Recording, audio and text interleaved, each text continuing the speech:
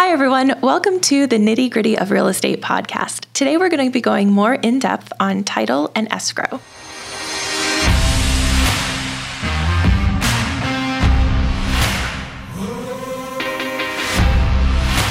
All right, we are back with Samantha Williams from Pioneer Title today. Thanks for joining us again. Yes, thank you.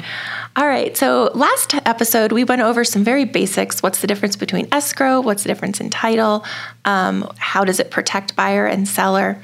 Today, we're going to get a little more into it for somebody who is maybe in a contract. The first thing I want to talk about is what exactly starts the escrow process? So we don't consider escrow opened until we have an earnest money deposit. So normally we get these days, everything's electronic. So the buyer and or the listing agent emails us the purchase contract, fully executed purchase contract. At that time, we reach out to the buyer and ask for the earnest money. There are numerous ways to deposit earnest money. Once we have the earnest money and a fully executed contract, we are considered an open escrow. Okay, so the buyer is going to need to get you that earnest money. Again, in Arizona, it's within the first 24 hours. Other states vary. You can talk to somebody local. But that earnest money, personal check, wiring instructions, cashier's check. All of those, except for cash, is acceptable for earnest money, yes. Okay, great. So then once you've got the earnest money, escrow is opened. And what does that mean? What starts then? So then we are going to order the title search because we need to know that the person that signed the contract is the seller of record. If not, obviously we've got to go back to the agents. We want to make sure that we are the right property. So in Arizona, and again, I can't speak to other states, but in Arizona, addresses are only used for really the post office and for us to find a house. What you are selling is a legal description. Addresses can change at any time. People readdress properties all the time. So we want to make sure that what the buyer thinks they're purchasing is really what the buyer's purchasing. Kind of important. Kind of, yes. So we're going to look at that legal description and make sure that it lines up. And that turnaround time on a title commitment is normally about 5 to 7 days. So once we open escrow and we order that title commitment, we expect in the next 5 to 7 days to get that in so that we can review it. As soon as we get it in, we review it. We send it out to all parties in the transaction for their review as well. Okay, so that leads into my next question then. Obviously, you look at title commitments all the time. A real estate agent probably has looked at them quite a bit as well. Buyers and sellers often have not. So can you walk us through a little bit of what that title, like what to expect in that title commitment and what in particular a buyer or seller should pay attention to? Yes, and I always tell buyers and sellers to reach out to us and talk to us about them because there are different things on every single title commitment. But and you should be able to rely on your escrow officer to review that document because you're not an expert in it. You've probably only seen one or two in your lifetime. But that being said, again, you want to make sure that where it says who owns the property is the seller that signed your contract. So you are in a legal and binding contract. If it's not the seller that signed the contract, we don't have a binding contract. So it's definitely something to look at. And the legal description as well. If you know what your legal description of the property you're purchasing is, that's something very important to look at. From a seller standpoint, there's a portion of the title commitment that will say Schedule B1, which is the requirements. All of those requirements have to be met prior to closing. So in those requirements are going to be any liens or judgments. HOA, homeowners association, that we need to address, any delinquent taxes that we may need to address. All of those will be listed in what's called Schedule B Section 1. Schedule B Section 2 are the exceptions to the title policy. What that states is what we are accepting out of our policy, what we are not insuring. So that is something, when we're talking on commercial transactions, we go a lot more in detail into exceptions. Residential transactions, not so much. Residential, you're going to see your exceptions as your CC&Rs. We do not insure over CC&Rs. We do not insure over utility easements on a property. We do not insure over, if there is, we do make sure there's legal access, so that is insured. But those exceptions are what we're accepting out of our title policy. Hey everyone, we want to interrupt this episode to let you know that we are a Keller Williams Southern Arizona franchise. Also, we are licensed realtors practicing equal housing. Now, let's get you back to the podcast. Okay, and just for those who, again, don't look at it often, CC&Rs. What are you talking about with CC&Rs? So codes, covenants, and restrictions are generally placed on a property by a homeowners association. And it tells you what you can and cannot do with a property. So they may say you can't have chickens. They may say you can't park an RV. You can't park on the streets. Those are going to, you can't paint your house black, right? It's to keep the neighborhood looking nice, keep the value up, and it's something that was agreed upon by the builder and then the homeowners.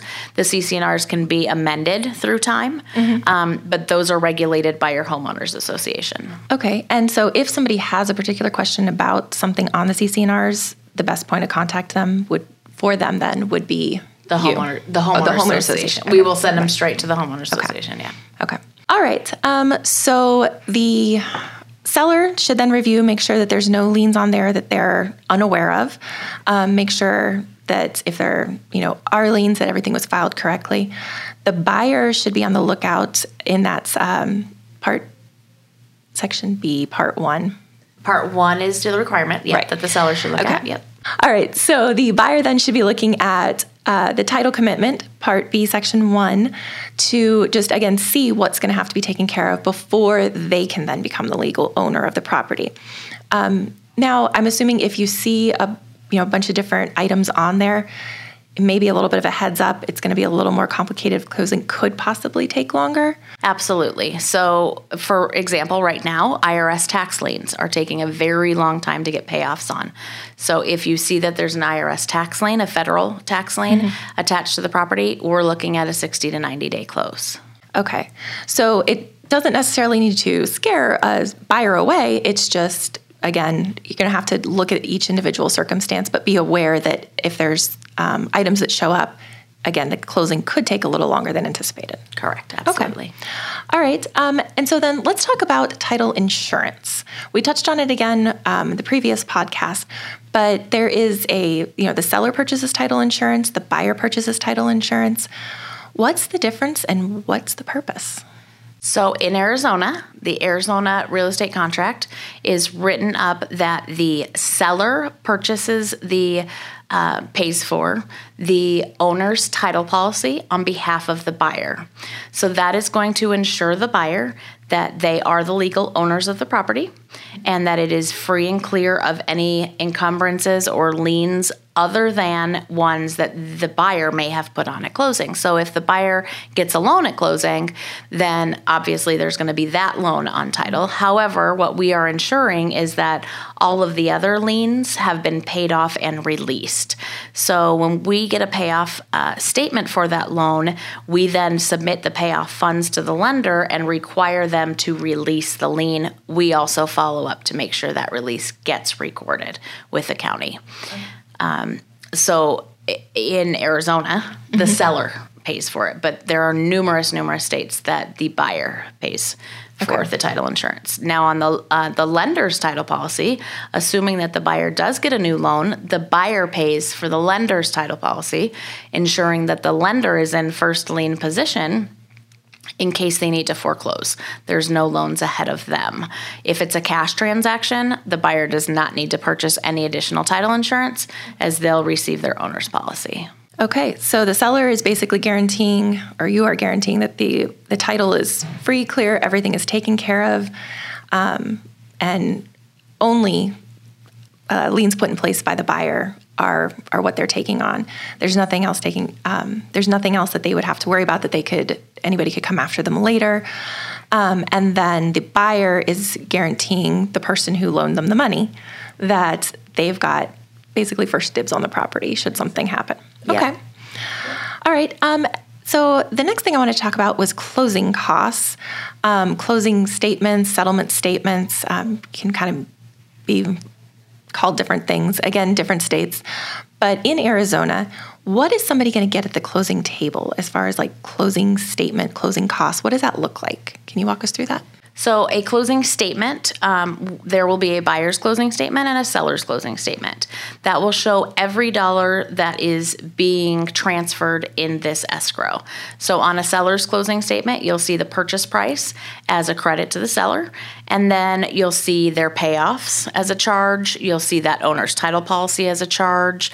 Escrow fee in Arizona per the contract is split 50-50 between buyer and seller, but again, different in other states. So make sure to contact your local title and escrow company. But in Arizona, it will be split. You'll also see recording fees to the recorder's office to record the transaction will be on there. Say the seller in Arizona, we have termites. So say the seller had to do a termite treatment. They want to pay that through closing. That will be on there. Any homeowners association dues that need to be paid will be on there as a charge. Commissions will be on there as a charge. So it'll show all of the credits to the seller as well as all of the debits from the seller, charges from the seller, and then a bottom line due to the seller at closing. On the buyer side, the same thing, except for you're going to have a charge for the purchase price and then a credit for your new loan amount to offset that. But again, you're going to be charged half of the escrow fee, recording fees. Maybe you did a home inspection and you want to bill that through escrow, or a termite inspection and you want to bill that through escrow.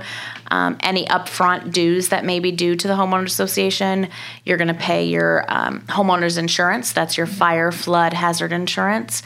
All of those things are going to be reflected. So again, you're going to have two different columns, a debits column and a credits column. And at the bottom, it'll tell us how much money we need from the buyer at closing. Okay, so that would be the buyer's closing costs then. Before we get into the buyer's closing costs, one of the things you mentioned was paying through escrow. So I know a lot of times sellers may think it's a little daunting, like they might know that their roof needs repaired. If they can find a roofing company that will agree to be paid through escrow, that can be then taken out of the proceeds. Is that right? Exactly. And so that way the seller doesn't have to come out of pocket money prior to closing.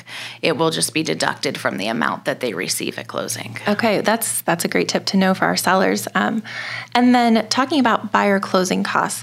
On the contract, there is a space where we talk about seller concessions.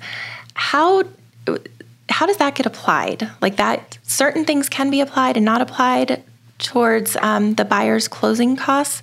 This might be particularly important for first-time home buyers, I'm guessing. Well, it's really if you have a loan.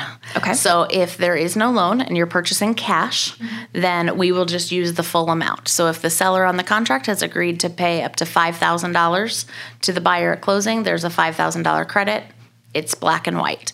If the buyer is obtaining a loan, the lender typically only allows that credit to be used towards existing costs.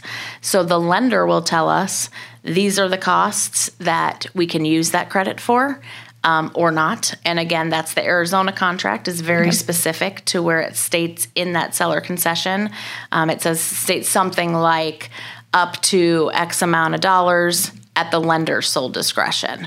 So it's up to the buyer's lender how much of that can be used. Okay, so if they want to know how much to ask for in closing costs or what they are absolutely going to have to pay for and they can't ask for in closing costs, really the point of contact there needs to be their loan officer then. That's correct, yeah. Okay, to outline that. All right, well, I think we hit on quite a bit here today. Again, if you have any questions, be sure to reach out to us. If you're not in the state of Arizona, we will certainly put you in touch with somebody who is an expert in your state. Samantha, thanks for joining us. Yes, thank you so much for having me. Hey, thank you for listening and watching the Nitty Gritty podcast here with the Tom J. Krieger team. If you are thinking about buying a home, selling a home, or even investing in real estate, please reach out to us. We are local here in Tucson, Arizona, but we are also connected to over 4,000 agents across the US. So again, looking to buy, sell, or invest in your hometown, reach out to us and let us connect you.